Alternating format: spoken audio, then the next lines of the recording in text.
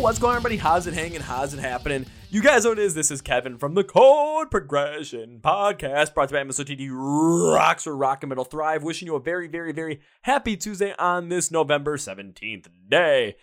And my God, we got another great one for you today. So from the band The Lonely Ones with their cover of Flesh, which is incredible, along with their other songs that are out right now. I got a chance to talk to the frontman of the band, Marty, and we got to talk about that whole entire Flash cover, how difficult it is to cover Queen, but then we got into talking about some other things as well in terms of the band's mentality right now when it comes to growing, but also growing during a time of COVID-19 and being ready for anything.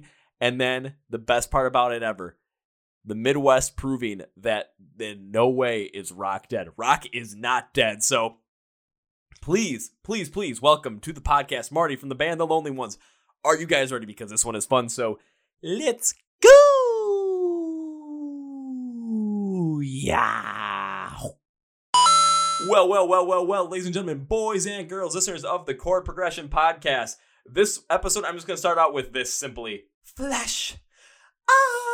Savior of the universe, because this band covered that song to epic proportions. Got a lot of love from both Brian May, guitarist of Queen, and Sam Jones, the guy that played Flash Gordon. And holy crap, is their original sound out also incredible. So please welcome from the band The Lonely Ones, Marty. So Marty, welcome to the Chord Progression Podcast. Thanks for having me, man. How's it going over there? And I think when I saw the little like stats on everything and tried to look you guys up, because you're in New York, correct? I'm in Columbus, Ohio. Oh, you're in Columbus, Ohio. So how's everything going over in Ohio at this given day and time? Pretty good. It's been raining for the last 4 days straight. We're not totally locked down, but we're pretty locked down. But yeah, it's going good. Surviving, thriving, making it happen. It's pretty much all we can do at this point, right? Yeah. Seen everything on Netflix. I'm ready for some new serial killer documentaries now. Well, I mean, because the day we're shooting this, isn't like tomorrow the day that Disney Plus releasing the second season of The Mandalorian? That's what I heard. I haven't seen the first season of Mandalorian. I haven't either. I don't have Disney Plus or anything like that. Plus, when it comes to the Star Wars stuff, like I've never gotten fully into it. I've seen what? I'll put it this way: like I've seen the original trilogy multiple times. Don't get me wrong on that. I've seen that a lot. When it comes to the prequels, I've seen those a good number of times because when I was growing up, I went to go and see those movies in theaters. And then I saw The Force Awakens when it came out. I saw Rogue One when it came out because my girlfriend at the time really wanted to go see it. I'm like, well, I'm not going to say no to that. But then after that, did not see episode 8. I did not see episode 9. I just really wasn't into it.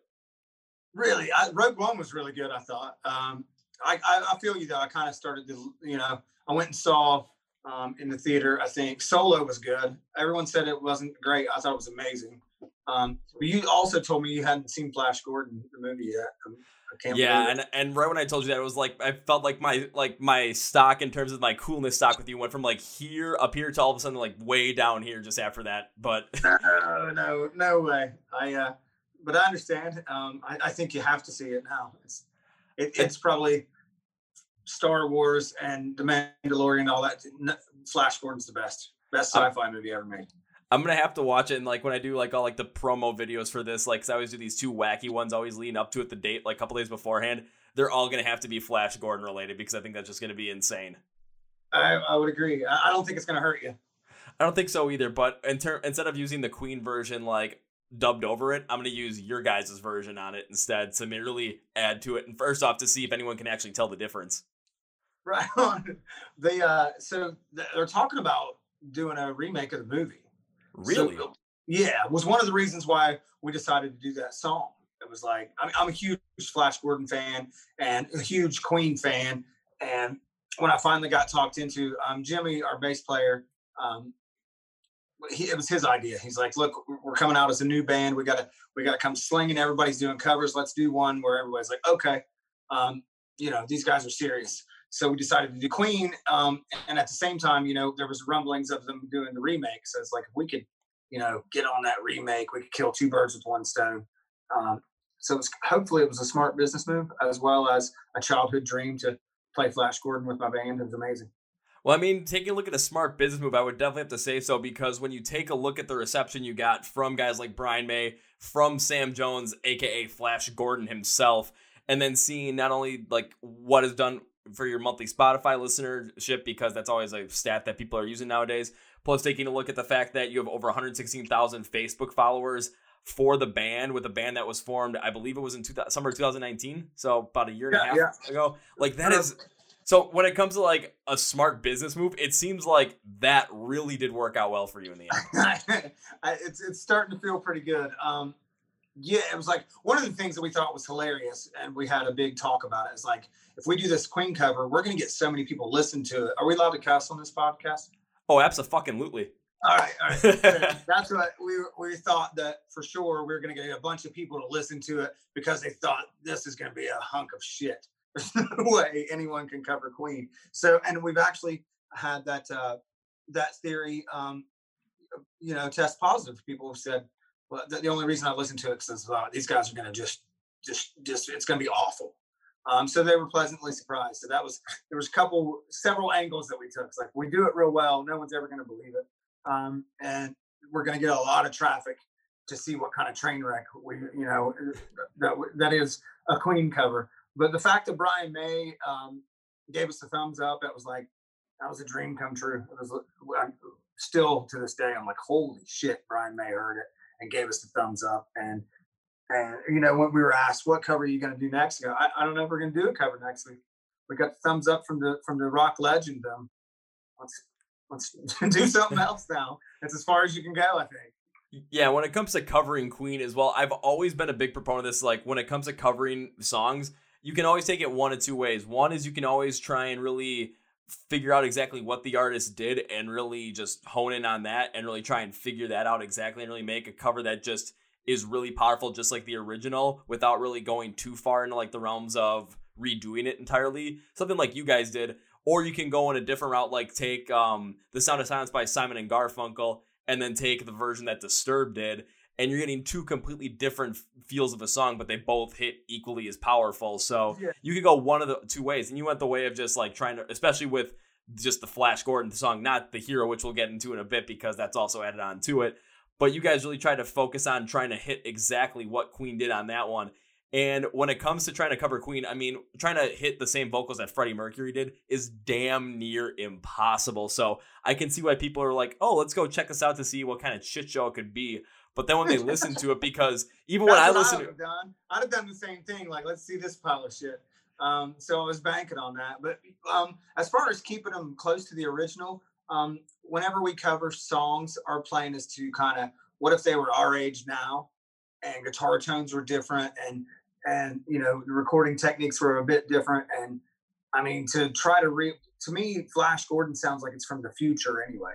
So to try to reimagine that, it just sounds like it's from 2020 anyway.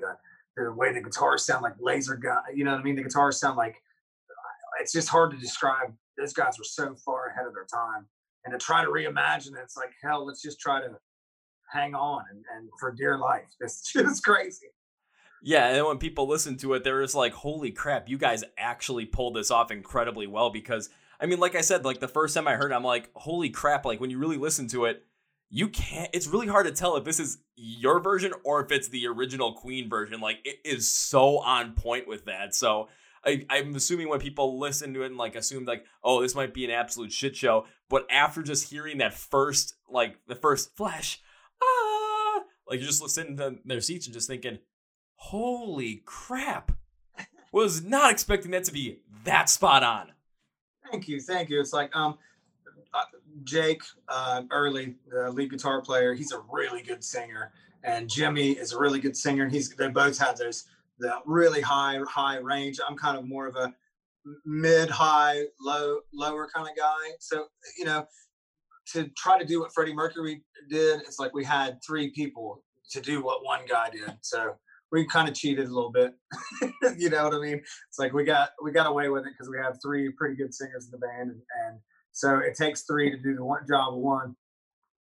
But you're using that to your advantage, though, and that's the whole entire premise of it, where not one person is not going to be able to come close to what Freddie Mercury did. Much like I see the same thing with like guys like Chester Bennington or David Draymond and Disturbed, because those vocals are so unique in their own right, where trying to either cover them or just get a feel for them, you're not going to be able to match it up. But if you're going to take not only yourself, but two other guys as well in the band that are pretty good singers and figure out where the strengths are in those to really match that sound. I mean, yeah, it's not going to be one guy, but you're going to end up getting what you guys got on this cover to just have people just blown away by it entirely. Thanks, man. Yeah, we had to. It was definitely there was some nervous moments. Just learning the music, like the down, down, down, down, down. All those are different, and it was played to. It's a movie soundtrack, so the tempo is like a snake. You know, that's in one section. The don't is at a different BPM than the very next section when he's on the rocket cycle, and so it moves all over the place. So that was very challenging at first too, to get that feel without, putting it to one tempo and just kind of playing it straight. So we definitely wanted to keep it that exciting, movie kind of vibe. So that was a challenge, just getting all their, I mean, like I said, every little part was different. And even the stuff that seems like it's repeating is repeating in a different way. So we got the music down and I started to get a little more, because I had to be talked into it. Jimmy was like, let's do Flash. I was like, are you out of your mind? Like, that's the worst idea ever. He's like, we have to come out swinging. I was like, I agree, but it's Queen. Are you crazy? And then he finally talked me into it. It took about an hour and a half. And then he said, once I hung the phone up, I was like, all right, hell with it. Let's give it a shot. He said he sat there in sheer panic. Like, never thought he was going to say, okay. I never thought in a million years he would agree to this. So he started shitting his pants. So then we got the music down. I was like, all right, this is starting to really shape up. We didn't take too many liberties. We just used different guitar tones and just more of modern kind of sound. And then it was time to tackle the vocals, which I was like, oh my God, here it comes. Here's the moment of truth. And we did it a cappella. We'd said like, okay, this is your harmony. This is your harmony. This is your range. These are where we're strong. You're strong here. I'm strong here. You're strong here. And we did it a cappella for we got about to the third flash, and I was like, oh shit, we might be able to pull this off. It was sounding pretty good. So that's when the stress started to go away and it started to become a lot of fun. Because that's one of the things, like covering your favorite bands. It's like the beauty of it is you get to pretend like you're in Pink Floyd or you're in Queen for 2 days or however long it takes in the studio. You get to do all these things that they did, these things you grew up listening to. So, we were going to do it anyway, just because it was going to be fun. And if it turned out like shit, it was still fun. And if it turned out well, we'd put it out and people would think we were cool. And that's all we really want, is people to think we're cool. I think you hit on that, especially. And then when you go to because you also cover the hero as a part of it as well, which was awesome because then you're getting that full entire soundtrack in there. And when you went with that, I absolutely love what you kind of did there with the vocals, because that was you on the vocals, correct? With that part? Yep. So what? Because I was constantly trying to figure out exactly why. It's like the tone was clearly different than what Freddie Mercury would have done. But I'm like, why is this also working out in the exact same kind of power? And I was constantly running through my mind, listening, thinking, okay, what does this sound like? What kind of tone does this sound like? And what I ended up picking up on was it had this like rather higher pitch, consistent sound, like with an 80s rock vibe to it. And it reminded me of like a modern day, more like harder version of Fee Waybill from the Tubes, like the song like She's the Beauty, like 1 in a million girls. Just to kind of and the reason why I kind of just sat on that, I'm like, oh, okay, this is kind of what the melody kind of feels like, the way you were singing it. But I absolutely love the move and like how it sounded as well, because you matched up with that like style and the times that Flash Gordon was created back in the 80s. So you have that vibe and that emotion in there, but it wasn't trying to be just like what Freddie Mercury would have done. So you had that differentiation in there that really did work out well, because what ended up happening was you matched the feel of the times and you matched the emotion of the tone as well overall. So that's where it really came into a lot of success, in my opinion. Thanks, man. Thanks. It kind of like, so there was a movie that I watched when I was a kid. It's called Rock and Roll. I don't know if anyone's ever seen it. It was a cartoon on HBO, and Iggy Pop's in it, and Debbie Harry's in it, and there's what I kind of modeled that part after was a Cheap Trick song called Born to Raise Hell. And it was just that I always liked the hero. Was one of my favorite things in Flash Gordon, was that rocking part. And I loved Freddie's voice on that part. I knew it was like, well, you're not going to be able to sing like a pristine angel. So I kind of, modeled it after that dirty rock sound and kind of just opened my mouth, and what came out is what happened. Like I said, when you're trying to sing what Freddie Mercury sings, there's part of it that you can control. The other part of it is you're just hanging on for dear life. and so it worked out somehow. By the grace of God, it worked out. I was like, oh, it sounds pretty good. Holy shit. So I was worried. That was a part that was worrying me. Like, here you go, you're by yourself, and you're supposed to be doing Freddie's parts. And so I was like, well, it's gonna be, it is what it is. And but it ended up being pretty cool. But again, taking inspiration from that time period as well to really again match the overall tone that was on there is what really worked out. But not trying to copy exactly what Freddie did was a smart move then, because again, like we've been saying, you can't copy Freddie Mercury. I mean, it's just like when you talk about like a once in a generation voice. No, that's not once in a generation. That's once in a humanity kind of voice. Yeah. I mean, I'm a huge Queen fan.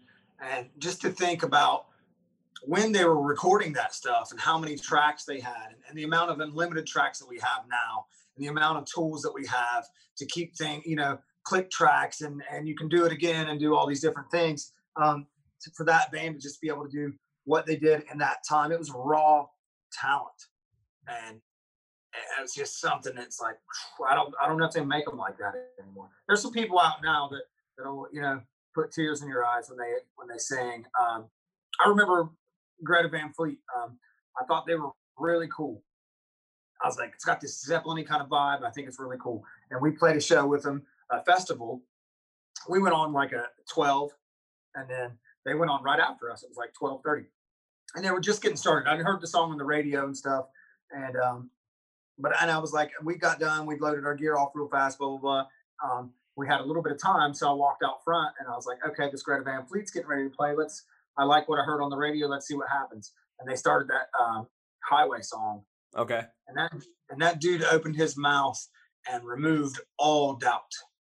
And there was about 15,000 people there. And he removed the doubt of 15,000 people, whether this guy could sing or not. And he lit the whole place up at 1:00 in the day. Just the big yell at the beginning of that, big scream at the beginning of that song, and it was just, there's some guys out there that'll do that to you. I don't know if I'm one of them, but there's some guys out there. He's that kid. I was gonna say, I don't know what's gonna happen is once we finally able to see you guys play, see everybody start playing live shows again. Hopefully that's sooner rather than later, because everyone is feeling this, but it's me as well. It's like I got an itch to get back in that crowd and just start mosh pitting like crazy, because that's what I love to do. I mean, again, if I get cuts above my eye, if I almost break my nose again, so be it. I kind of miss doing that. I do too. I won't take any of it for granted. I've always tried to not take anything for granted, and even the gas station hot dogs, man, I can't wait to taste one of those again. I'm ready to get back on the road. The things that, that's such a huge part of my life. I miss it so much. I knew I would miss it. I just didn't, I miss everything about it. I miss being broke down on the side of the interstate, changing a tire. I miss, the crowd singing the song back to me. I miss it all.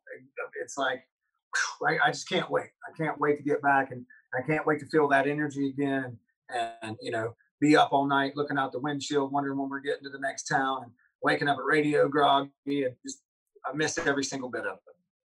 And then from like the fan perspective as well, for mine, it's like, because I think I can speak for a lot of different fans as well too, where it's like, we just miss going to those shows and just feeling the connectiveness, not only with the bands that are on stage that we're seeing to perform, but also the connectiveness with the other people in the crowd, because there's some people that are in the crowd. It's like, I've seen them at many different shows. I have no idea what their names are, but it's like when I see them, it's like, holy crap, it's you. It's like, hey man, how's it going? And like start talking about our lives and whatnot. I still remember these people's names. All of a sudden, like a band like Fit for a King would come on, and next thing you know, we're back into the pit trying to kill each other just because that's what's fun. After each song, everyone's high five and we're getting hugs from people. All of a sudden, it's like, all right, here's another one. All of a sudden, everyone still like separates, and then boom, bam, yeah. And it's something that we truly do miss, because it's just, man, I like when it comes to taking it for granted too. It's like once I started this whole entire thing, I'm like, that's what I really want to do. I love going to shows, and it's just like I went to so many last year. I had so many planned for this year. It's just like, yeah, that didn't happen. But it's just, I'm not taking that for granted. It's like, if I have a chance to go see a show, it's like, maybe I want to go see this band, maybe I don't want to go see this band, maybe I'm not feeling up to it. I'm always telling myself, remember 2020, what you'd always thinking, if you could just go to a show, you're going to go no matter what. So even if you're feeling down out about it, go. That's what I say. If it's a Thursday night and there's a local band playing down the street, I'm going. It's like, I want the bass hitting me in the chest again. I miss it. It's a very comfortable place that feel very uncomfortable not being there. It is, and especially like because I know like with the only ones you guys have been around for about a year and a half now, so I mean, no, not really. We've been around. Our first song came out March 16th, 2 days after the lockdown. Oh, really? Yeah, so we're brand new. We still got diapers on. Oh, wow. Well, not like the actual diapers or the chin diapers. When people pull their mask down, it's just around their chin. It looks like they've got a face diaper on. I like that. It creates a wonderful jawline. It's like a beard. It kind of is. It's beard for the beardless. That's what I say. I can't grow a beard. It looks all trashy and white patch, or it looks all patchy and white trashy. So I kind of feel very manly with my chin diaper on. Or I kind of stick with this, where it's just like, yeah, it's got some scrubble. It's like it shows a little bit, but if I let this go out longer, it's gonna look like a 17-year-old Amish kid. So I'm like, okay, I'm gonna keep this short if I'm gonna do this. I know what you mean. It's like I don't have the beard power. I just can't grow it. Just never could. I don't. For some reason, my brother has it, so it makes no sense. Like, okay, why did he get it and I didn't get it? But then again, I got height and strength over him, so I'll take that. Yeah, you can't have it all. You can't have it all. Can't be perfect. It's the one thing that I don't have that he has. I mean, I got the looks too, so I'm gonna take it from there. He looks great with his beard. There's one time he grew out the beard. He looked like he was. I started calling him Hezekiah because he looked Amish. Right on. The ones that grow out like this, not down. The ones that grow out and straight. Yeah, it's just like it poofed out and like it wasn't like going down. It was just outward. And I'm like, oh, okay. Then all of a sudden I saw something and he put a video on Facebook. He's like, all right, time to do something. He's just like, and all of a sudden it just cut off real quick and just like quickly transitioned to another frame. And it was just him completely clean shaven. It was the weirdest thing. I'm like, you went from Amish to baby like that. That's awesome.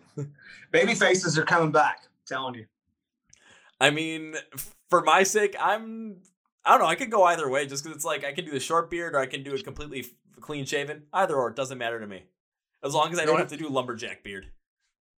Baby faces are going to make a comeback. Everyone's going to get tired of the old lumberjack look, and the baby faces are going to be back in.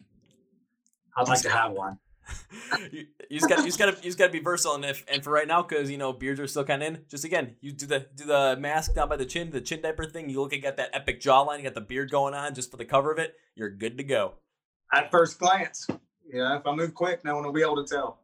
Yeah, first glance, no one knows. But going back to it, because you said you put out your first single again on like March 16th, which was 2 days, like right around the time when everything was starting to get shut down too. So that's an incredible time to kind of start putting out music because you can't really go and tour off of it at that point due to the fact that no one knew what the hell was going on. No one knew how bad this was going to end up being, how bad it could be, how everything was going to go off on it, especially with how different government regulation is going to happen, not only nationally, but state to state. So it was a whole entire question up in the air kind of thing. And that's when you guys start putting out music. So what was that like due to the fact that I've known a lot of bands that were putting out music at that time, but none that really just like put out their first stuff right at that time? I guess so. We were in the period where we were getting ready to go. It's like, okay, everything's gonna, we got the record done, we got the new vehicle, we, we're tight, we're rehearsed, we're ready to go. We had shows booked and all that stuff, and it hit all at once. So we were kind of just we didn't know what to do with like how this could last 2 months, this could last 6 months. I remember going into the grocery store and nothing being on the shelves and getting that weird little Walking Dead feeling like this is the start of something really shitty. I thought it was good. Not that it's not bad, but I thought that, oh my God, there's going to be chaos. It's going to, people have been pretty cool in Columbus anyway. But our thought was, if we can't put music out or if we can't go tour and we can't do the traditional route and all that stuff that we had planned, people are going to be stuck at home with nothing to do. So at least the thing that we can do would be to give them, new music. It's like, and so we've continued to do that since it's been about probably every month and a half, we've released something new, a new single. So that was our plan, was like, well, this is what we got. We've been given sour lemonade. We might as well get some music out and give people something to do when they're locked down, because it's going to get pretty boring.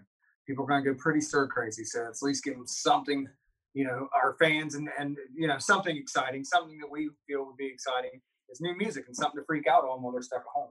So it was just kind of it was one of those situations where it is what it is. We the we're not going to get to do what we want to do, what we had planned to do, but we'll make the best of it. We'll give people something to check out when they're stuck at home and sick of hanging out with their family. They can put their headphones on and piss off and listen to something new. Yeah, but then one thing I will say about it is like the mindset you had behind that as well has been something that I've been a huge proponent of ever since this whole entire pandemic thing started. And the reason behind that is because it was something exactly what you said. People are going to be stuck at home. People are going to be, after about a week or two, I mean, everyone, it was like Tiger King. Oh, big thing with that. But then after that, it was, people are going to end up rewatching The Office for like the 15th or 16th time.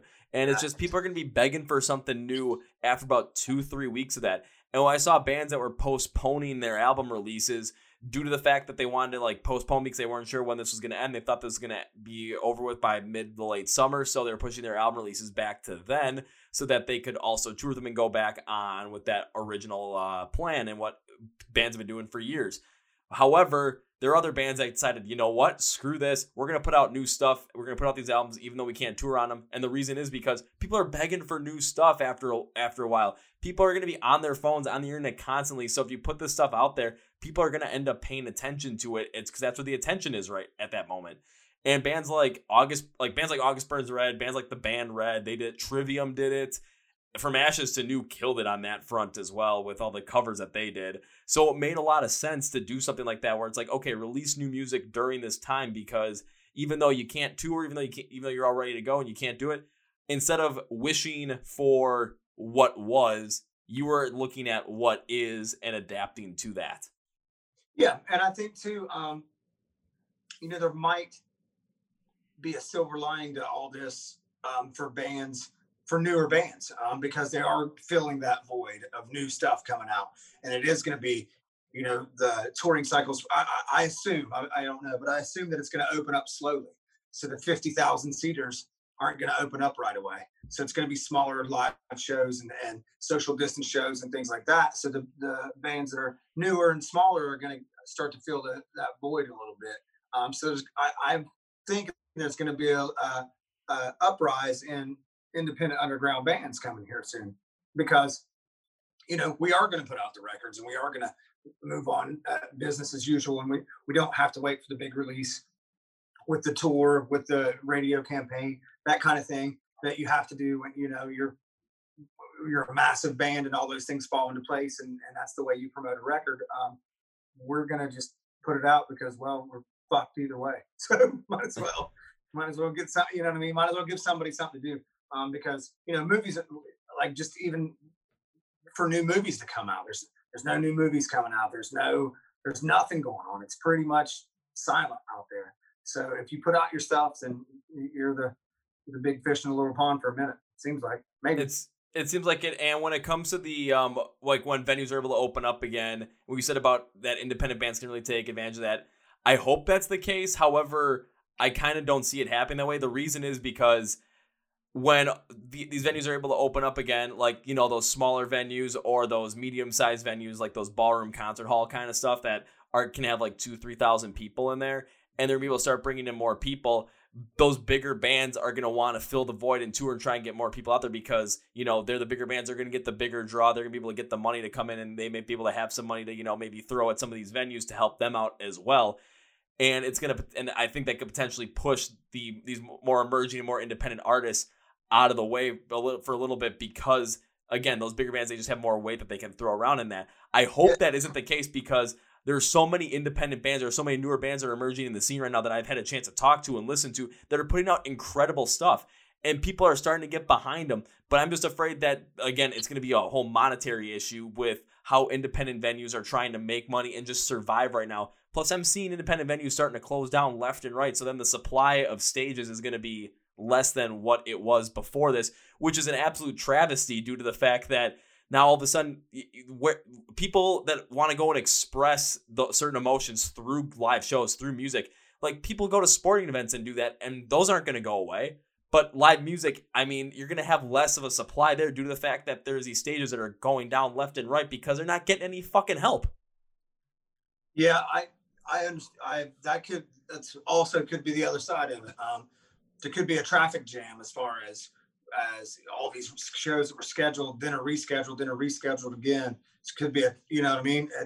I don't know what's going to happen, um, but I feel like I said, I feel like us and other bands putting out music now are going to catch that wave of, I really got into this band, and this was the band that I was listening to when nobody else was putting out music.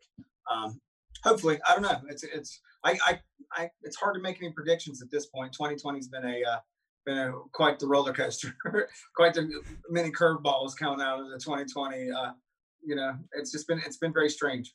It has been, and I hope it's the case where, bands are able to go out and tour again, but then the independent bands and these emerging bands that people were really starting to get into during this time end up being the bands that are able to get into these venues and play live shows because, hey, why not? People are starting to get into them. Or for some of these venues as well, like here in Milwaukee with the Rave, because they've got 3 different stages within one complex. I could see this happening once they're able to start having live shows. Like there's going to be a show on each stage every single night. And probably pretty big bands too. Yeah, probably decent sized bands that wouldn't normally play the smaller stage. You know what I mean? I don't know. I don't know what's going to happen. There's going to be an explosion. I don't know if it's going to be good for us or bad for us, but like I said, we're navigating through those waters one way or the other. And I always try to look on the positive side, because if not, I wouldn't be in the music industry. Yeah. And the tough part about it too right now is like, because we have no idea of when that's going to be or what it's going to look like. You can't really it's hard to be proactive at that point to really try to figure out exactly, because you could be completely proactive assuming one thing and it could go the exact opposite way, and then you're left in a vulnerable site. So it seems like maybe the best thing in this instant is to see right away what happens. I'm not saying wait a little bit to figure it out, but like right away see what happens and react to that right away. So you kind of have that proactive reaction where you're reacting right away to it, you're adapting to it right away, so that all of a sudden, okay, maybe some of these bigger bands are playing some of these massive, like these like smaller, like massive bands are playing some of these smaller venues because that's what they're able to get into. But they might be looking for openers too, just because, some of these rescheduled tours, some of the openers might not be able to play anymore. Some of those openers might not be around anymore. You never know. That is an opportunity to take.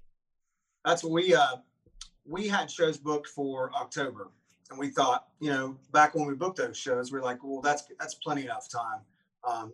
We're reading the articles, and if everybody wears their mask and this and that, we thought that October would be plenty of time. Well, we got to October and had to cancel everything. So we have things booked for March. Fingers crossed the same thing doesn't happen, but it very well could. I mean, I won't be surprised if we get to March and they say, yeah, you can't do any of these shows. It's still too dangerous out there. So we're just kind of, as far as being proactive, we're locking down dates and then kind of seeing what happens as we get closer to them. But that's about all we can do. It's like, I think a bad move would be to wait until it all opens back up and try to jump in, throw our hat in the table, or throw a hat in the, whatever you say, throw your damn thing in the hat, however the fucking statement is. Throw your hat into the ring. Yeah, there it is. There we go.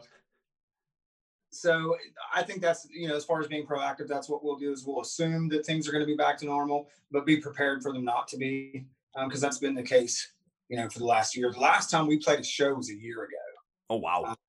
Yeah. And that was in the band that we were in before this. So I'm trying to stay ahead of the curve. You know what I mean? It's like, let's book shows. If they ended up getting canceled, then that's what has to happen. But if they don't get canceled, we'll be ready to go and we'll have them on the books. So yeah, I think that's the way to go about it. I think the best way to describe that too is like right now, you and the band, you guys are open to whatever happens. You guys are not trying to stay set in your ways. You're trying to be like, okay, if we're going to be able to play live shows in March, boom, we're going to be ready for that. If we're not going to be able to, we're going to be ready for that with something else. So you kind of have that proactive sense in a way. But of course, once that might happen, all of a sudden, again, all these venues might be able to open up again. All these concerts might be able to happen. Then just seeing exactly where you can get into and see where you can get like added on to maybe as an opener for one of those bigger bands. Yeah. And I'm not talking about like a bigger band, just like, oh, band that's bigger. I'm talking about like a big freaking head honcho that would be selling out these like massive concert halls, like the Rave here in Milwaukee are selling out like the Aragon Ballroom in Chicago or the Armory in Minneapolis. Because the Armory holds like 8,400 people at its max capacity. And I've seen people go crazy at those places, mostly because I am one of them. You started it all. Yeah, that's what I think. It's going to be a challenge either way. We just got to kind of decide what our best move is and hold our cards tight and see if we made the right gamble or not. But I don't even really know what to say. It's like I'm just trying to keep positive. It's coming. It's going to open back up. We're going to be ready when it does. And hopefully we've made the right decisions. We made the right strategic moves to be able to come out of this thing, come out swinging. Well, staying positive and staying hopeful is a very powerful thing as well, because one thing that always kind of can drive people in the most dire situations, and it's a very big psychological thing, is just the feeling of hope. Just because, like, if you feel like, okay, we might be able to get back to this, we might be able to survive, we might be able to get that, just that little bit of hope can drive someone towards greatness or towards survival or whatever it might be. So that hope is a very good thing to have. Plus, I mean, when you're taking a look at it now, it's like, you might be taking some gambles, but again, you've taken gambles already with the Lonely Ones and that have worked out. Again, going back to the whole Flash Gordon cover, that's a huge gamble again to cover Queen, but it worked out tremendously. So gambling on yourself has proven to work. So why not keep doing it? That's the attitude we've always had. Is we're doing this anyway. We're doing it. There's no backup plan. I'm not. It's like I've done roofing jobs and I've worked, for companies and things. I was like, I'm not doing that again. This is what we're doing. So, whatever's thrown, we laugh about what happened with the lockdowns and stuff. Like, well, here's our first obstacle. If we can get past this, we'll be okay. So it was our very first as a band. Here's our first hill to climb. And it's a big one. So if we can get to the top of that and get on to the other side, we can pretty much handle anything after that. Plus, one thing you can do too is you can take, that I've done, especially with this lockdown too, is you can take different aspects within your own life and what has happened and see like, okay, maybe this lockdown is bad, but it might not be as bad as other points in your life have been. So it's like, if I can get through what I went through beforehand, I can easily get through this. And that's where kind of that hope and feeling comes in. When it comes to the band as well, it's like, as a band, this is going to be easily your first major hurdle you guys have to overcome. Yeah. But then again, you're not alone in this. Every band is having to overcome this at this point, big or small. So it doesn't necessarily matter. But every person is in the world is going through the same thing. You know what I mean? It's not like, oh, this just happened to us. It's happened to venue owners. It's happened to everybody, grocery store clerks. Everyone is going through the same thing. So it's something where the decisions that we made to cancel shows was for safety of music concert goers and things like that, and our own safety. So I feel like we have to do our part, and our part is to act like we have some fucking sense, and and our other part is to put out music and give people something to listen to while they're stuck at home, and that's just, I guess, that's where we're at with it. It's like, so that's what we do for a living, is we write and record and perform music. So we're just going to keep doing that until we're allowed to do it out on the road with, screaming crazy people in the pit. That's where can't wait to get back to that. And it's one of those live shows. If I'm there, that's what you're going to find me in the pit, whether or on the side of the pit. Depends on if I'm bleeding at that point or not, or if I have bled. Because usually if I get a cut and I start bleeding, I will stay on the edge, but I won't jump back in, because if I get the bleeding to stop, the last thing I want to do is go into the pit, start bleeding again, and start getting blood over everybody. That's the worst thing I could do at that point. What's the craziest pit you've ever been in? Ooh, that's a good one, because the most energetic pit I've ever been in was probably for After the Burial, because I saw them, they opened up for Motionless in White last October here in Milwaukee, and that was one where I jumped into it, and it was just the pure energy of it. The whole entire show and everything that they were doing at that point was absolutely insane. The hits were super duper hard, and I'm just loving it. And at that point, right at the end of their second last song, their last song, I don't remember which one it was, but I got knocked down for like the first time in months at this point. And as I'm getting picked back up by like 3 people, some guy trips and hits me like head-on-head collision, and I put my hand over like this because I felt it like right above my left eye, right below my left eyebrow, right here, giant gash, blood starting to spew everywhere. And the guy's like telling me like, I'm so sorry. And I just said, get me the fuck out of here. And I wasn't mad at the guy. I'm like, I just don't want to bleed over everybody because that's the last thing I want. And as I'm in the bathroom, like having like, because they didn't have any paper towel there, I had to use toilet paper, like try and stop. The guy's like, dude, I'm so sorry. I hope you're not mad at me. Like, dude, I'm not mad at you. Well, why'd you say get me the fuck out of here? I'm like, because I didn't want to bleed over everybody, man. We were laughing about it. This girl that I met there, she gave me a piece of her flannel shirt so I could put a bunch of toilet paper here, tie the flannel around my eye. I looked like a pirate. It looked kind of cool. I got back out there. People were like, you get back in the mosh pit? Nope. I'll stay on the side and push people, but I'm not getting back in because I don't want to bleed over everybody. But what I saw from Motionless in White that night was insane as well. Probably my favorite one of all time, though, was Riot Fest last year when I got to go see Rise Against, because not only was this like the whole entire massive crowd, just everyone was smashed so together that people were kind of like just constantly jockeying for position. But when an actual pit opened up, I was like, breathing room. And then I saw it was the pit, and I dashed over there even faster, and it was just people at that point were just happy to be like in some breathing room area. But again, the hits were hard as hell, and that one was where I kind of had this moment of like, I'm going ape crazy because Rise Against my favorite band of all time. And nice. I end up I was like, people were getting leveled left and right, and I was picking everyone up because I didn't get knocked down once. I was kind of doing more of the leveling, and there was one point where I had someone up on my shoulders in the pit. That was the craziest part of it all. Yeah, that's awesome. I think the craziest pit I was ever in, and I didn't mean to be in it. I just somehow got down front. It was like, oh, it was an Ozfest, I think, yeah, and it was Slayer. And I was like, oh, I somehow got down here. This is great. Like, people went off to get food or whatever, and it kind of opened up a little bit, and I got down in the middle. And then I was like, who's coming up on stage? And like, Slayer's next. And you see all the backdrops and banners start, and I start looking around. I was like, wait a second. And it just goes ape shit. I didn't stay very long, but I remember like really being like excited that I got out of that pit without getting hurt.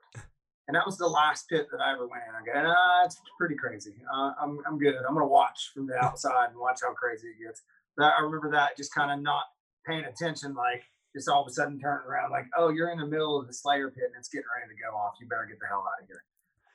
But it was exciting. It was cool. I'm hoping that I never get to a point where I'm like, man, I don't want to be in a pit anymore. I'll be fine watching. I hope I don't get to that point. I know it's going to come at some time, so I'm going to get as many as I can before I feel like, okay, I can't do this anymore. But I'm not a very big dude. I'm like 5'7" with cowboy boots on. So a Slayer pit, I can't even see over anybody's shoulders. It's just the luck of the draw. I didn't get killed in there. Yeah, for me, I'm 6'1". I'm like always hovering between like 185 and 190. So I can deliver the hits, but it's going to be somewhere if you get one of those like big 260, 270 pound guys that are in there and they're they look at me. Yeah, like, because I saw, this was back in February before everything got shut down, because I was in Madison, Wisconsin. I saw it was The Word Alive, Escape the Fate, and Falling in Reverse. And because The Word Alive went on first, like, they were doing some of their harder stuff, and I found the pit files. Like, I went over there right as I got in there, within 5 seconds, big 275 pound guy just decks me. I land flat on my back, and all you can hear out of me is just totally knocked the wind out of me. Got picked up, and he's like, dude, are you okay? And I looked at him like, that's what I needed. Why? I'm good the rest of the show. What do you mean? I'm good to go nuts the rest of the show. Like, I got that first hit out of the way. Almost broke my nose at that show, too, because during Popular Monster by Falling in Reverse, during the first part, like, yeah, here we go again, motherfucker. Some dude elbowed me right in the nose. And it was such a hard hit. It sounded hollow as hell. I was like, oh my God, I broke my nose. I felt no pain, trying to move it around, saw no blood. And then all of a sudden I get yanked to the side. I'm like, what the hell's going on? The guy yanked me to the side. Dude, we saw you take that hit. You're leading the wall of death. I'm like, cool. And then I saw the guy that hit me with the nose. I saw him walk out. I just pointed at him. And all I saw him do was just like, dude, like the Morpheus in The Matrix, just the, like, bring it on. And I just, it was kind of like a college football targeting penalty. I'm pretty sure that's the best way to describe it. But leveled them, picked them right back up. Everything was all good. Yeah, it's the way it always is like, it seems very violent in there, but everybody's very nice. It's just the smashing parts where you get hurt. The pickup part's the easy part. Oh, yeah, the pickup part's the easy part, especially because there's times where people do get knocked down, and it's like one or two more people trip over them, and you're going to get a mass amount of people that will also go to pick him up, but then another mass amount of people that'll be like shield him so that they'll take the hits on the outside so then these people can actually pick him up and everyone's safe and ready to go. I've seen that happen before. I've been a part of those. Most times, part of the shields on those. So I've taken a couple of hits straight to the back, just like, just trying to like hold off some people from, so, 3 or 4 people can actually get back up so we don't trample them. Yeah. It's always cool. Like, who's the craziest band? Who's your favorite band you've ever seen? Like, so Rise Against is your favorite band? Rise Against is my favorite band. I've seen them 9 times. Really? Wow. Who was the biggest surprise that you saw live and thought, oh my God, this band, I can't believe I wasn't a huge fan of this band. I am turned on now. Oh, absolutely Ice Nine Kills. Absolutely, without a doubt. I saw them 2 days after Halloween last year. And it was like what I was talking about earlier, like those shows are like, you just don't really want to go to. It's like you have the tickets, but like, man, I'm tired. I'm really not feeling it. But I ended up going anyway because they were headlining with Fit for a King and Light the Torch opening for them, along with Awake at Last as well. The reason I wanted to go is I want to see Howard Jones perform. That was really why I wanted to go. But then I'm like, okay, that was good. Fit for a King comes on. There's a lot of good metalcore in there, so I was getting in the pit. I was having a blast. Then Ice Nine Kills comes on. I'd known 2 songs of theirs at that point. From that show, they went from being a band I knew almost nothing about to my second favorite band of all time. Because just everything around the sound, the show, I mean, it didn't matter where you were in the crowd. Whether you're in the pit, just outside the pit, in the middle of the crowd, right up front, off on the side, just watching the performance, whatever it was a freaking blast. And I was in all parts of those at any given time. That was a show where I'm like, I was kind of like, not sure if I was going to go, but after I left, I'm like, this was amazing. That's the great thing about live shows, and it can go one way or the other. You can go and see a band and be like, this is my favorite band, and see them live and be like, it sucked. And maybe the band doesn't suck. Maybe it was an off night. Maybe the sound was bad. But there's those magic moments when you go and it's just like, this is the greatest band in the world. Where have I been? How did I miss this band? What was I even thinking? And those are my favorite moments.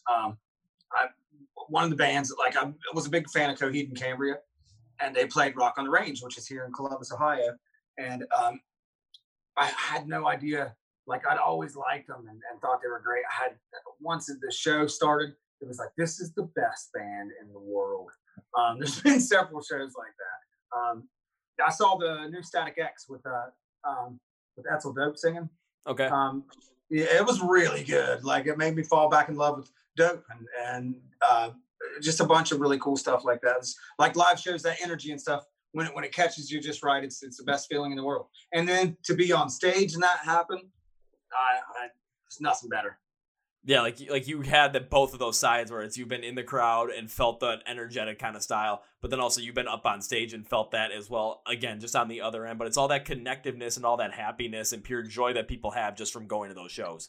It's this energy that like, it's like you said, it's happiness, it's anger, it's positivity, it's sadness, it's all this energy at one time that just balls up and just shoots up into the sky. And to be a part of it, it's amazing. I'll never take it for granted again. And again, hopefully we were able to get back to that at some point, because like you said, you had a show scheduled for October, but then because, well, we all know what happened with October, nothing. So everything was still shut down. Yeah. And hopefully by the time March comes around, because I've said this on a couple of podcasts before, and like, if there comes a point where all of a sudden like, okay, we can do live music again, but you have to wear a mask during the whole entire show, no exceptions. The first thing I'm going to say is, how much for the ticket? Because I'm in. I don't care. I'm in. I'll have it. I'll get my mask with my favorite band on it, and I'll go. Yeah, same concepts. Like, if we have to wear masks at shows and have to social distance stuff, let's go. I got to go to a show about 3 weeks ago. It was outdoors. It was a social distance show. It was a band from here that's making a lot of waves from Columbus, Ohio. And it was cool. It was super cool. Everybody stayed at their tables.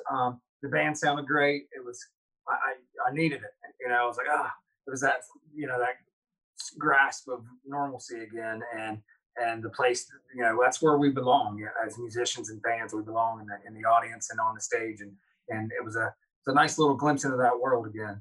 So if that's what's got to happen, they're doing drive-in shows and stuff here too. I know that a couple of guys from Shinedown and Sully from Godsmack did a drive-in show here, which was a huge success. Which I thought, at the drive-in shows, you could get out of the car. I'm stupid sometimes. I was like, well, that doesn't sound like much fun. Then I saw a bunch of pictures and was like, it's pretty much a festival, but you can't go 6 feet that way. So that's going to happen a lot. I don't know, now that it's cold again, it's going to be a little weird, but I would wear a raincoat and several jackets to go watch a show right now.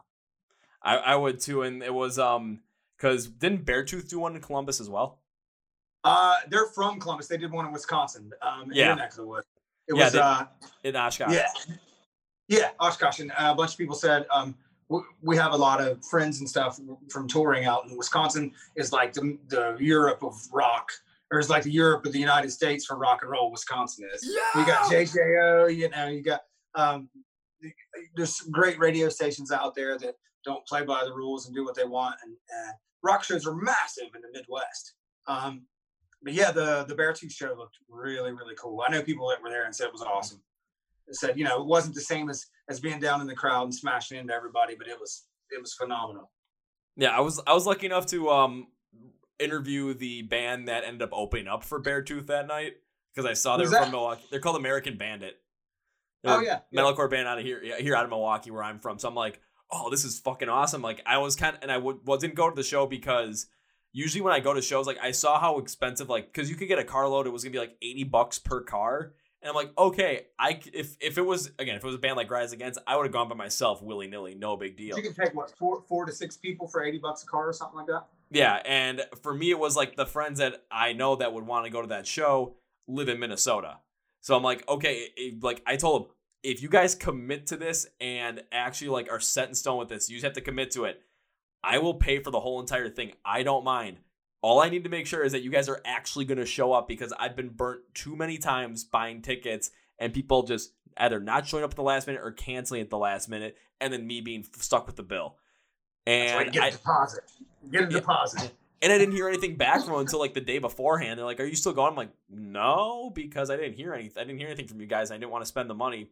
So whatever, shit happens. But I heard from the guys in American Band, they're like, because I did a podcast and I released it already, and it was like, yeah, they enjoyed it because it was something different, but people were just like going absolutely crazy just in that little space they had with their cars. But again, it was a whole entire experimental thing, because they said that people were really social distanced really well because they had to stay within that range. But they had two places, the merch table and they had a beer tent, because it's Wisconsin. You got to sell beer at some point. It was just like, that's where everything kind of got lost, because, you're going to a beer tent, everyone's kind of packing together again. Going to a merch table, everybody's in line, but instead of being like that 6 feet apart in line, just everyone condensed, because, well, if the line's going to be super duper long, they're not going to be like 6 feet apart and just have people walking through them and cutting into them. So I'm like, I get where that happens, and I can see, like, for a drive-in show, yeah, it's going to be just a whole entire new concept that people are trying out, because I know Beartooth was doing it. Like you said, the guys from Shinedown and Sully from Godsmack are doing it. I know Skillet did a couple of them as well, so it's just a whole entire thing to look at. But as winter is approaching, winter is coming, up here above, in the northern part of the United States, we're not going to see any of those. Winters up there, yeah. We, as a touring rock band, I know exactly what the winters are like in Minnesota and Milwaukee and Iowa and South Dakota. It's pretty brutal, but not for us. It's brutal. You guys seem to be fine with it. We've played shows in Wisconsin where I was like, it's a blizzard. There's nobody going to show up. The place be sold out. Nobody give a shit. And they're like, oh, easily. We don't care. Yeah. I've been this. I was at some of those shows. I was at one of those shows. It was it was earlier in the year here, because it was there was an AHL Milwaukee Admirals game, and Skillet was doing their first show of the year. It was like their warm up show before they went on tour. They were doing it after the Admirals game. I'm like, oh man, this is awesome. And it was snowing that whole entire day, and I'm like, well, we'll see how many people actually show up to this game, because it was going to be after the game. And you go walk in the arena and the place was just packed with people. I'm like, this does not surprise me in the slightest, because unless we're getting like Snowmageddon again, where we had 2 feet dumped on us in one night, we're still going. That's the cool thing about the Midwest. The Midwest isn't bad because it's flat. Now, I get really stressed out when we have to tour to the Northwest in the winter. I'm like, there's mountains out there, and oh god, it's a little, it's got to be a good tour for us to do that. It's like we usually decide to go to Florida during that time. Like, let's go down south. So we have done in the Northwest, in the Rockies and stuff. It's pretty gnarly in the wintertime. Midwest, you can get away with it. It's brutal cold, but it's flat.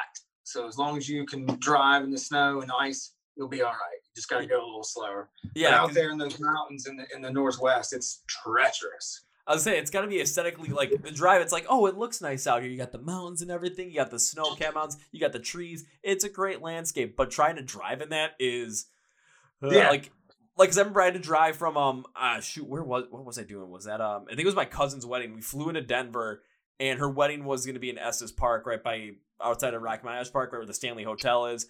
And we had to drive from Denver there. It's like an hour. And because my dad was like dead shit tired, my brother was passed out, my mom didn't want to drive. I'm like, okay, I got to drive this whole entire thing. And just like the windy roads through there, I'm like, I got to take this really slow just because, hell, I don't know what the heck's around the corner. I don't know what the heck's going on. And if I take one bad move, like I'm going down the side of a mountain and I'm probably not surviving that. Yeah, but I'm used to driving them like in the summer. It's fine. Because I grew up in West Virginia. And I mean, although the mountains aren't the same, the country roads are pretty wild. And we do have mountains. So in the summertime, it's not a big deal. It's just the wintertime. It's like, oh, God, it's horrifying. But you can come down some of those mountains with a bus and a trailer and start to smell brakes pretty quick. When you're going 12 miles up and 12 miles or, 6% grade down, it gets pretty gnarly. But as long as there's no snow, we can handle it. Yeah, and when you come to the Midwest too, it's like, yeah, there could be a lot of snow on the ground, but again, everything is going to be super duper flat pretty much. So you're not curves or nothing. Yeah, it's like, and if you're going to have to deal with like a curve, it's going to be a very gradual, like long spanning curve. So you're not going to be taking this huge cut right away. Like if it's snowing outside and it could be icy if you're on the interstate. I mean, you're taking one of those long gradual curves. You could take that at 40 miles an hour and not have a problem. Yeah. I remember the first time we toured out to Minnesota, I didn't realize what the wind was like. I've been touring for a long time. And I remember driving and it was snowing and the wind was really bad. It was our first we're going out to Minnesota and the Twin Cities. And we'd never been to, outside of our city very much. And I remember seeing rigs laying over on the side of each side of the highway, just wind and ice had blown them over. And here's our little van and trailer just chugging about 35 miles an hour for the next 15 hours. Oh God, because I lived in Minnesota for 3.5 years. So that's where I went to school at the University of Minnesota. So lived there for 3.5 years, and like the first winter I was there, holy shit! Like I've been used to Milwaukee winters. That was something completely different because there was this 50-day stretch where at some point during the day the temperature was below zero. Yeah. I've been out there when they're like, you can't. I remember getting into a huge argument with somebody. Because this was before we could afford hotel rooms, and we were staying at somebody's house. A friend of ours that was a fan of the band let us stay at their house, and one of our crew guys was like, "I'm just going to sleep in the van."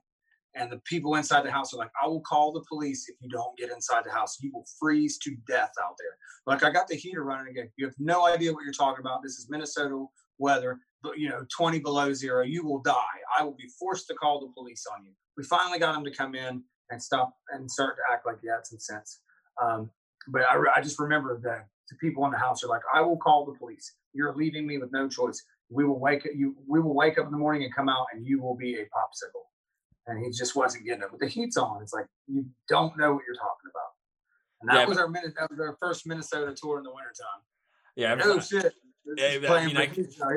I can easily see that too. But again, that makes total sense that people are like, we're definitely going to call the cops because they just want to make sure that you're not going to freeze it. They want to make sure for your safety, even if you have a heater running, they don't want to end up they don't want to end up taking the chance of that heater just not stop working or something because it's going to get super cold in that van super quick, especially in like a negative 20 degree night. And all of a sudden shit stops working at 20 below zero, Yeah. Even you stop working at 20 degrees below zero. Electrical instruments and batteries and things just stop working at that cold of a temperature. And it's like, he didn't understand. They were just trying to explain to him. It's like, you don't know what you're talking about. We live here. This is dangerous. Get in the house. So finally we got him in there and everything was good. And we woke up the next morning and everything was frozen solid. And it was the coldest thing. Like when you go out, your skin hurts. It's so cold. You can feel everything, all the moisture in your nose and eyes start to freeze instantly. It's like, this is serious business. Yeah, there was a couple of times my senior year because I had like a townhouse style kind of apartment, and like all my stuff was upstairs, and like the downstairs area that me and these two other guys had, it was basically just like the kitchen, whatever furniture was already there, a bathroom, that was it. There were a couple of times where we saw people that were like just outside, like other students, and like kind of drunk as well. And just, again, it's negative 20 degrees outside. They're stumbling around. They're falling in the snow. It's like, these people aren't going to make it home. These people are going to die if they stay out there. So we're like, yeah, just come outside. Just crash on here. Why? We don't want you to die. That's going to be that's what we're going to call it. Yeah. It's like you can freeze to death. It happens. It happens quite a bit. Especially as drunk as people get in Minnesota and Wisconsin. I'm sure they're constantly falling asleep outside. And what they say is when you freeze to death, I've never froze to death, so I'm just going on rumor and speculation. It's like you just kind of slowly fade off. Yeah. It can happen pretty easily. You just kind of float away. I'm gonna have to make extra special care that my heated jacket stays in working order. If it's gonna get super cold this winter, I gotta make sure that thing still works, because you have a heated jacket. That's awesome. Yeah, I used to work for a company that made them. So when they were doing this whole entire thing, right, it was right before I left the company too. They had this like, oh, we're gonna do this whole entire like summer warehouse sale just for the heat gear. So it was like heated jackets, heated sweatshirts, heated gloves, all that stuff. I'm like, and they're like, you can get two if you can get one, maybe two. I'm like, well, I kind of want like 4 or 5, but like, okay, I'm gonna get one for myself. I ended up picking up one for my brother, but then because I was volunteering, like actually selling the stuff, I tucked a little heated sweatshirt away from my buddy who's an electrician, because I'm like, you're really gonna want this, dude. Yeah. It's gonna get crazy. You think it's gonna be crazy winter? It's 2020, so yes. It's a good point. Yeah. I bet it's gonna be nuts. Just positivity, positive vibes. It's gonna be great. I'm pretty sure that there's going to be one point where I'm going to wake up, I'm going to try and walk out of the house, and it's going to be impossible to, because there's going to be snow blocking the back door to where I live. So I'm going to have to end up jumping out the window and sliding down into the snow just to try and get out of the house. But then getting my car out of off the street is going to be a whole nother problem as well. Yeah, my sister, I have a twin sister, and she worked for a company out there, and I think Milwaukee. I think she was in Milwaukee. And it was the company got her an apartment and all that stuff, and they had to have a heated garage. They're like, you'll never make it out here without this heated garage, and you have to have a remote start on your car, and all these little things that she had to have before she could work for this company. And they said, because the winter time's about to get really brutal.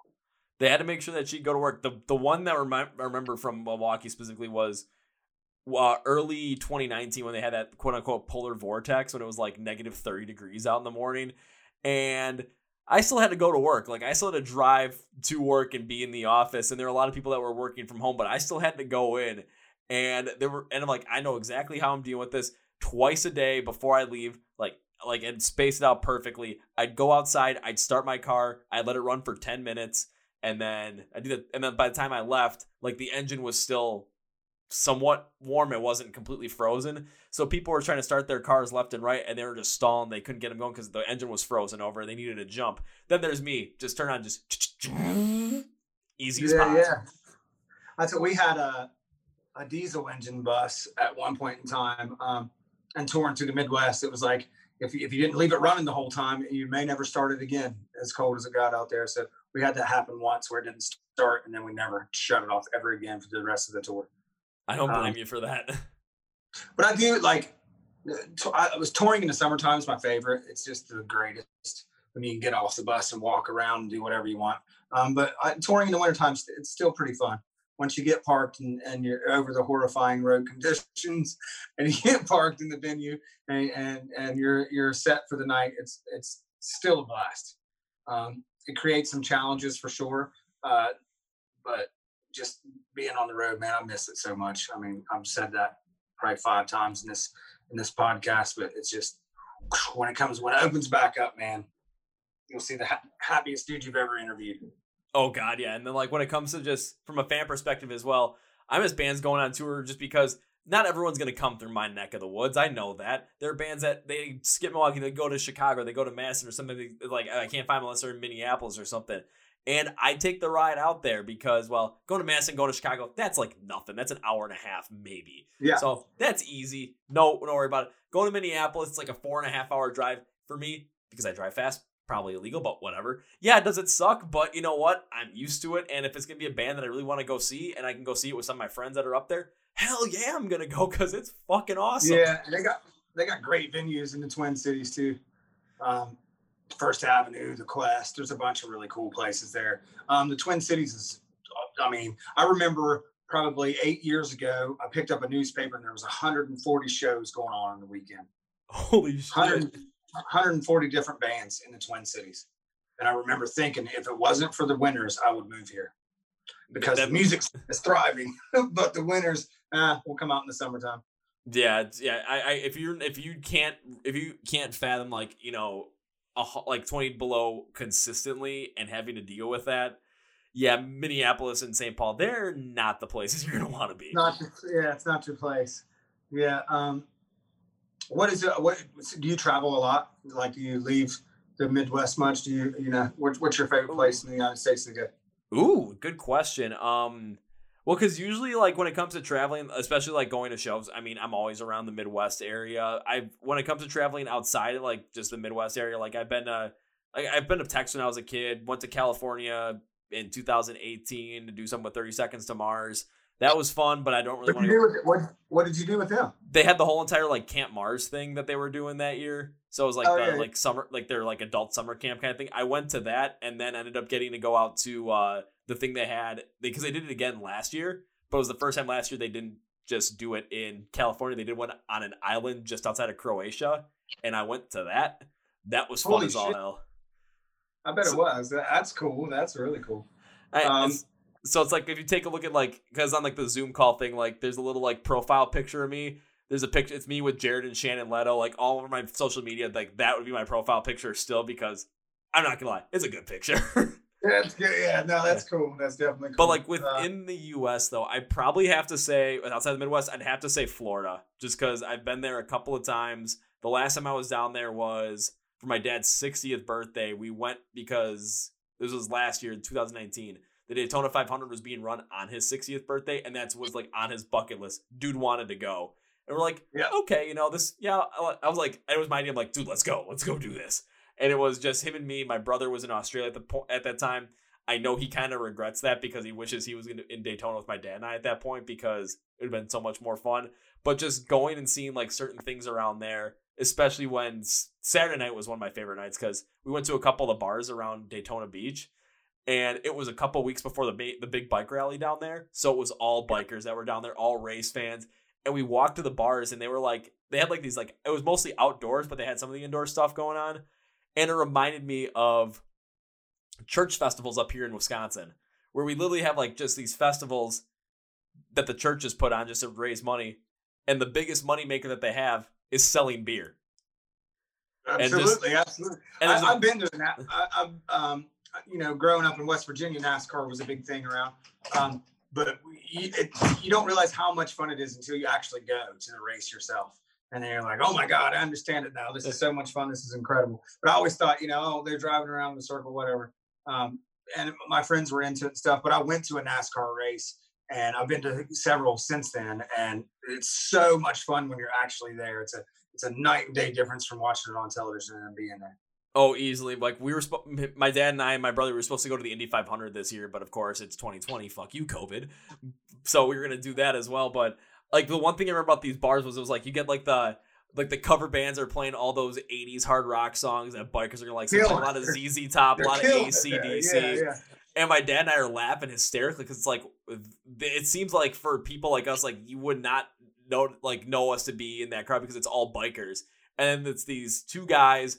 One guy that looks like that classic Midwestern dad and a kid wearing a punk rock t-shirt. But I'm like, this is just normal for us. We end up going to this one bar where they had all these different license plates on the wall from all these different states, different countries even.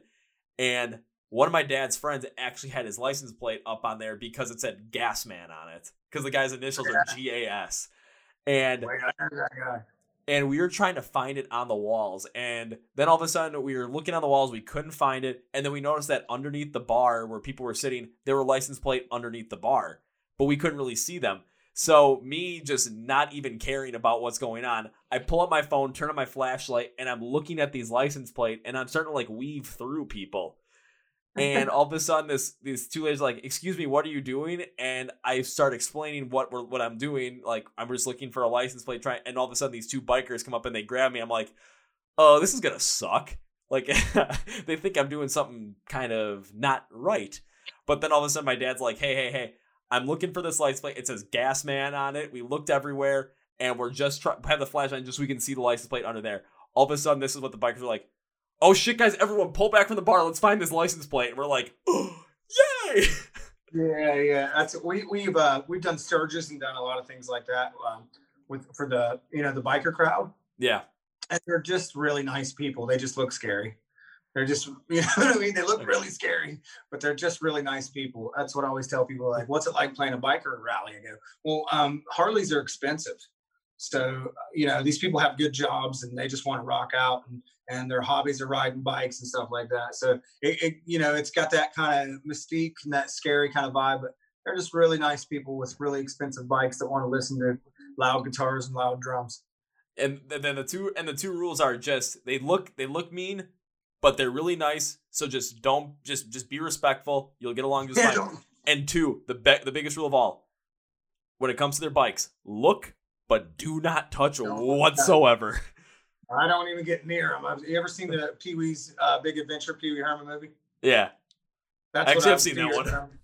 Then I'm going to knock one of their bikes over and get my ass whipped by a bunch of bikers. But it's like we've done a lot of really great concerts for, bike clubs and stuff. And what you come to find out is it's like all the money goes to charity and it's like, there's some really wonderful organizations out there and they take care of you like you're a rock star. It's pretty amazing. So, don't fear the bikers. Respect them, but don't be afraid of them. They're a bunch of nice guys.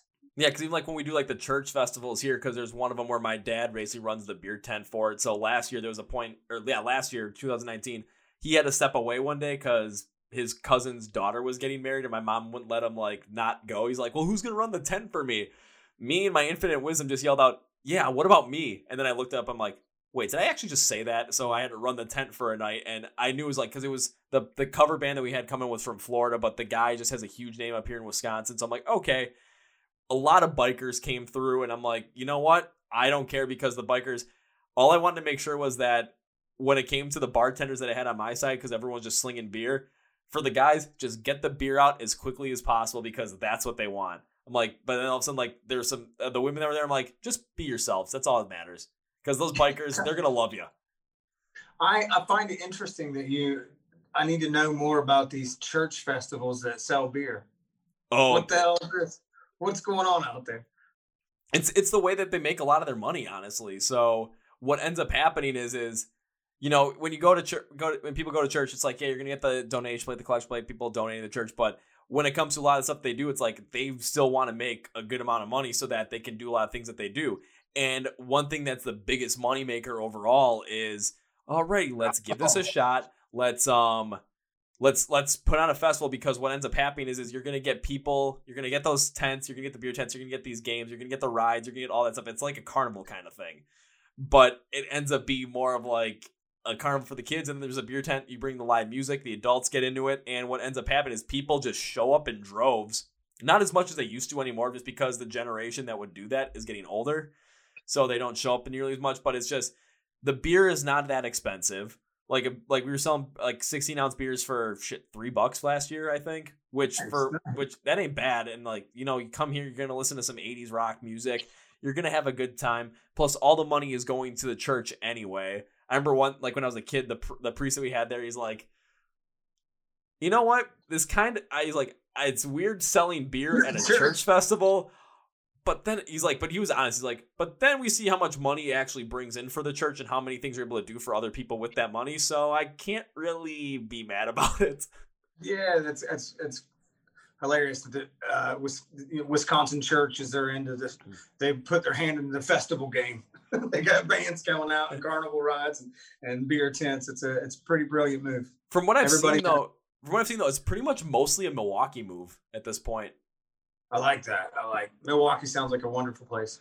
It's a place where you come and you just drink your ass off. You have a good time. And when it comes to I'll always say this about rock music though, because when I look at the venues that are out here, especially the rave, and this is gonna be like that Ice Nine Kill Show is the perfect example of it. So they put the Ice Nine Kill Show in the basement level of the rave that night, and it's like it can hold like maybe 1,000 people at the most. Then you go, or maybe 600, 700, I think. Then you go up one level. They have this like club level kind of thing. They have a balcony up top, and they can hold about 1,000. Then you go to the absolute top of the building. It's their Eagles ballroom, the big old ballroom that used to be like it was an old Eagles club, so they had like that elegant kind of style. Yeah, it's been around for almost 100 years, and like they got that huge balcony. Like you can fit like 3,000 people up there. What ended up happening was they had a pop artist up top. They had an alternative rock band in the middle. Then they had Ice Nine Kills on the bottom. And the biggest problem they had was they scheduled all three, so Ice Nine Kills sold out within like maybe a day when they announced it. I was lucky enough to just get a ticket because I'm always on top of this stuff. So I'm like, hey, the tickets came out at 10 a.m. today. I'm buying one. And they wanted to move them up one level, but because they already had bands booked there, you couldn't really do it. And there's a lot of bands where it's like, you're not necessarily sure, like, oh, is rock music not doing so well because it's not being played as much on the radio or newer stuff? But then you just see these live shows and people just come out and pack the place. Like Motionless in White and After the Burial, they had to get moved up because they got to get moved from the basement to that club level because of the amount of tickets that were being bought. And they almost had to move them into the ballroom because it was just getting to be too much. I mean, it's like when people say rock is dead, I'm like, I live in a city that hosts Rock on the Range. There's 70,000 people 3 days in a row that come to this concert. Doesn't look dead to me. We have a wonderful thriving music scene here. We have a great radio station, 99.7 The Blitz, and it doesn't look dead to me. It's thriving. I mean, there's waves and stuff, but there's sold out shows every weekend up here when it's allowed to happen. Unfortunately, not right now.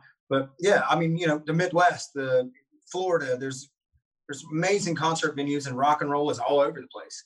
So the fact that people say rock is dead, it's not the 80s where MTV's playing Bon Jovi every day, but it's still alive and well. I've been there to see it. You've had your eye split open right there in the middle of all of it. I've had my eyes split open. I've had my nose almost broken. I've gotten black eyes because there's a large crowd of people crowd surfing. And I'm trying to hold up two people, and a third person comes in, and I only have two arms. So, yeah, that ended up happening. If rock is dead, then I don't. Dead things don't knock you down in the mosh pit.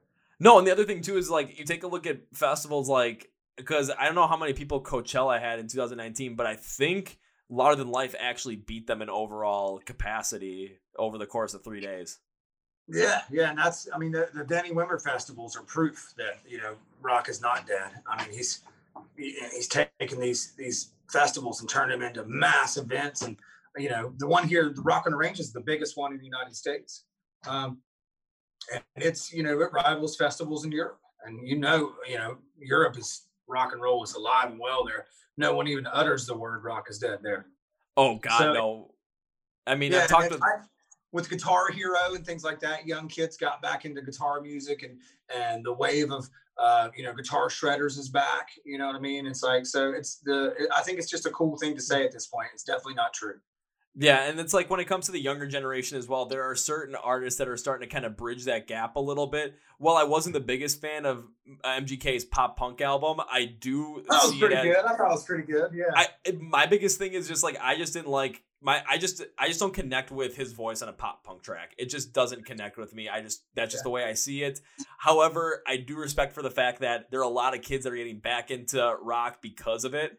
And I mean, I'm not going to stop them because if we're getting the younger generation back into rock, holy crap. Yeah. Keep it coming, dude. Yeah. It's like I always liked Machine Gun Kelly. And then when he played Tommy Lee, I was like, this dude's just the coolest dude ever. And then he did a pop punk record. I'm like, I like this dude, man. It doesn't matter what he does. He's pretty cool. Yeah, and then because even like with some of those like pop shows as well, like I'm like again when I saw at the rave, it's like I'm seeing more demand for these rock and metal shows than I am for these pop shows, and these pop shows are getting the bigger venues as well because they're expecting more people to come to those. However, especially here in the Midwest, just when you bring in a band like, God, I think a good example of this one. Okay, last year, July, it was like one of 5 shows this year that year was going to be this. It was Of Mice and Men and Evanescence. And Oh yeah. the day of Mice and Men had to pull out because Aaron Pauley got sick. And it's like I gotta let my cat out real quick. He's freaking out. Hang on. Okay. Well, for everyone, there is the cat. If you're watching the video, you know us on the podcast. We love animals, so it just makes a lot of sense. Have you seen the? I think it came out yesterday. The new TV show that Alice Cooper and Lizzie Hale are doing. I read about it. It was because it's Alice Cooper, Lizzie Hale, and like a couple other people that are doing this. The guy from Animals as Leaders. Kellen Quinn's hosting it. Sleeping with Sirens, I think. Yeah, that's Kellen Quinn. Yeah, and they're doing a American Idol thing, and it's called No Cover. It's Hit Parader. Hit Parader magazine used to be really big when I was younger. And they're doing it's called No Cover. So it's original bands. They're not coming up and it's like it's a big middle finger to American Idol, and they want to give a platform to unsigned bands that write original music. So I saw that come across my newsfeed yesterday, and I thought it was a really cool thing. It was a really great idea. And Lizzie Hale's a wonderful person. She's just authentic and honest. So if she's involved with it, it's probably pretty cool. If Alice Cooper's involved with it, it's got to be. He's just the coolest. So it seems like something cool that seems like like we were talking about earlier. If rock is dead, well, they just got a TV show with its ghost. Yeah, and I hope to God it works out well, because like, again, I'm the one talking to a lot of these like unsigned bands, a lot of these independent bands as well, and I love talking to them because they have incredible music that I'm listening to. I get to talk about it, and seeing bands that are really coming up right now that are coming out with just some absolutely incredible albums. I mean, one of my favorite albums from the year is easily Rise is Equals by Saul. It's their debut album, and that album just fucking smacks. It is incredible from top to bottom. Yeah, they're nice dudes too. Super cool dudes. They're out of Iowa, the Midwest band. Yeah, you got to go to the Midwest, man. I'm telling you. When it comes to rock and metal, everybody just come to the Midwest. Or, I mean, there's always pockets in Texas and Florida. Florida's its own thing. I'm just not going to lie. Florida's on its own. Yeah, and they create some crazy stuff. And then also, like, somewhere up, like, kind of go to the Northeast as well, like Massachusetts, New York. Like, they got some stuff going on. But, like, when it comes to the Midwest, man, like, I always take a look at the bands that I absolutely love. Like, some of my favorite bands, most of them, like, they come straight out of Chicago. Rise Against, Disturbed started out of Chicago, Chevelle. And then it's just like, oh, my God, this is awesome. And they, the fans in the Midwest are the best. It's like, if you do a festival in Florida, it's going to be good. You do it in Wisconsin, it's going to be twice as big. The fans in Wisconsin and Iowa and Minnesota and just that area are just crazy. They're coming to the rock shows. Rock is alive and well in the Midwest, and it's all bands from my level to the big bands. Favorite places to play is the Midwest. Promise you that. No, I'm really glad I still live here. Woo! Makes me happy. Yeah. You're really lucky. You're really lucky, like you said, with where you're at, with being so close to Chicago and being so close to Madison. I mean, Madison, they put on free shows. Taste of Madison and what's the other one? Bratfest and stuff like that. It's like it's just that radio station out there is wonderful, and their fans are loyal and it's just great for rock and roll music. Like I said, the Midwest, everybody that's in a band knows that it's going to be a great time when you start heading that direction. Yeah, because I'm hoping that everything, like, once 2021 comes in, I hope everything opens up, because I have this whole entire idea that I've been workshopping for about half a year now, and I'm totally going to make shit happen because unfortunately, one of the big festivals here in Wisconsin, Rock USA, they're no longer going to be because of the impact on COVID, and with their parent company declaring bankruptcy before the end of the year is out, which is very unfortunate. However, in Eau Claire, just outside Eau Claire, Wisconsin, in Cadott, there's a festival called Rockfest. It was always the same weekend, and I'm making sure I can go to that. And my whole entire premise was because, again, I love going to those kind of festivals, but one of my ideas was I'm going to rent me a Winnebago so I have a little bit more space myself. But the whole purpose behind it is I'm going to pack the Winnebago with coolers. I'm going to have beer, water, Gatorade, hard alcohol, whatever you guys want.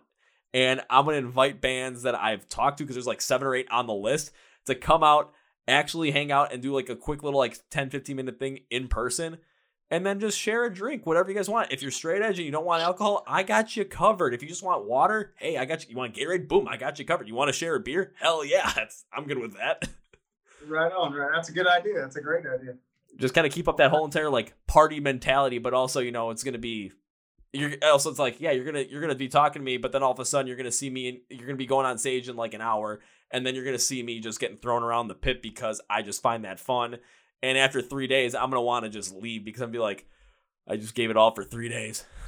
Yeah, I'm on no sleep. That's a beautiful thing about the RV. You can go crash out whenever you want. Don't have to drive. It's right there. Unfortunately, I'm the only one driving, so got to get me all those energy drinks. Just like, Have you never been to a festival where you could stay on the premises? I have, but I'm usually not the one that's been driving to or from. Well, you can park your RV for 3 days. You can buy the camping pass and stay there, and it's a game changer. When the show's over, you can go off and crash out asleep and wake back up early in the morning. It's an experience. That's the way we do it. Well, that's my whole plan with the Winnebago too, because it's like then I can crash in there as well, and then I have like a set spot so that as the bands that kind of come by and hang out, like maybe they talk to some of the other bands that are there and they want to come and hang out, and then I'm always in that set spot. So it's like, okay, you know exactly where you're going, and then I'm hoping like, you know, with all the coolers and just being able to hang out, just keep it more of a relaxed kind of thing, more fun. You want to come have a drink, whatever it might be, just kind of have that positivity going and have that just like, yeah, we want to go talk to this guy kind of feel. You got to get a flag made with your logo on it. Big, huge flag flying from the RV so they know where to go. I've got cousins that'll be able to make that. They got a whole entire screen printing business that they've been working on for like 13 years at this point. So I'd be like, hey guys, make me this flag. And they'll be like, sure. Massive. Yeah, massive. Whipping around in the wind so everybody knows where to go.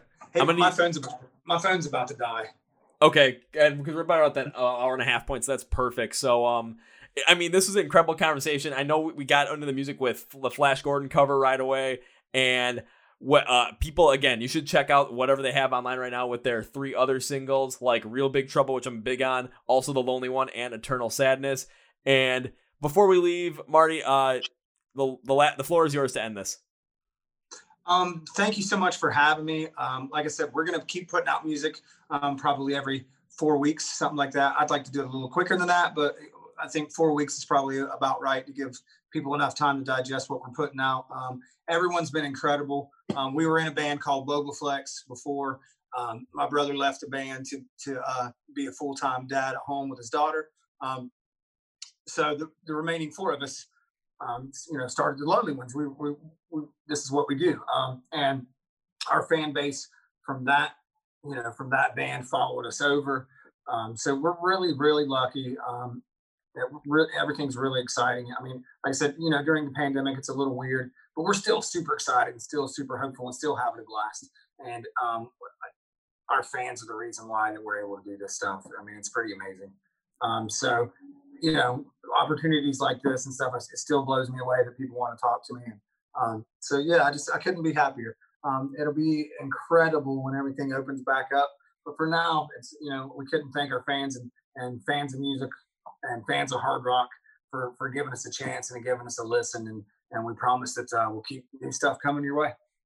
And when it comes to all the fans that you already have there listening to this, again, if you need to find them on anything, when it comes to social media, when it comes to where to stream their music, where to listen to their music, instead of just, trying to find the Lonely Ones online and like search for them, just take a look at the description of this podcast. I mean, I'm going to have all the links, everything sparsed out for you. So it's going to be there. It's going to be a one-stop shop kind of thing. So if you're into the Lonely Ones already, awesome. If you're not, get into them right now.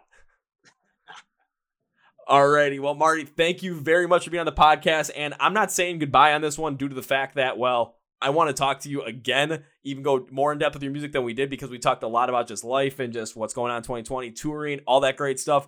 Plus, I also want to see you live at some point, so I'm not saying goodbye. So how about we end it with my favorite thing? See you later. See you soon. Well, folks, that was my interview with Marty from the band The Lonely Ones, and if that podcast proved anything, it is that rock is not dead. So please, please, please check out their cover of Flesh. Savior of the universe, that was applauded by both Flash Gordon himself, Sam Jones, and Brian May, the guitarist of Queen, who originally wrote that song. So totally check that out. Check out their original stuff as well, because it is just as good. And when 2021 rolls around, hopefully we'll get back to live shows, because you're going to want to see these guys live. So keep them on their radar. Follow, subscribe to everything they have. Again, links in the description below. Follow all our stuff as well. And that's gonna be it for me today, guys. Thank you guys for watching and listening to the Chord Progression Podcast by MSOTD Rocks, where rock and metal thrive. My name is Kevin, and you guys know how I end every single one of these episodes with a big, healthy, and hearty see ya.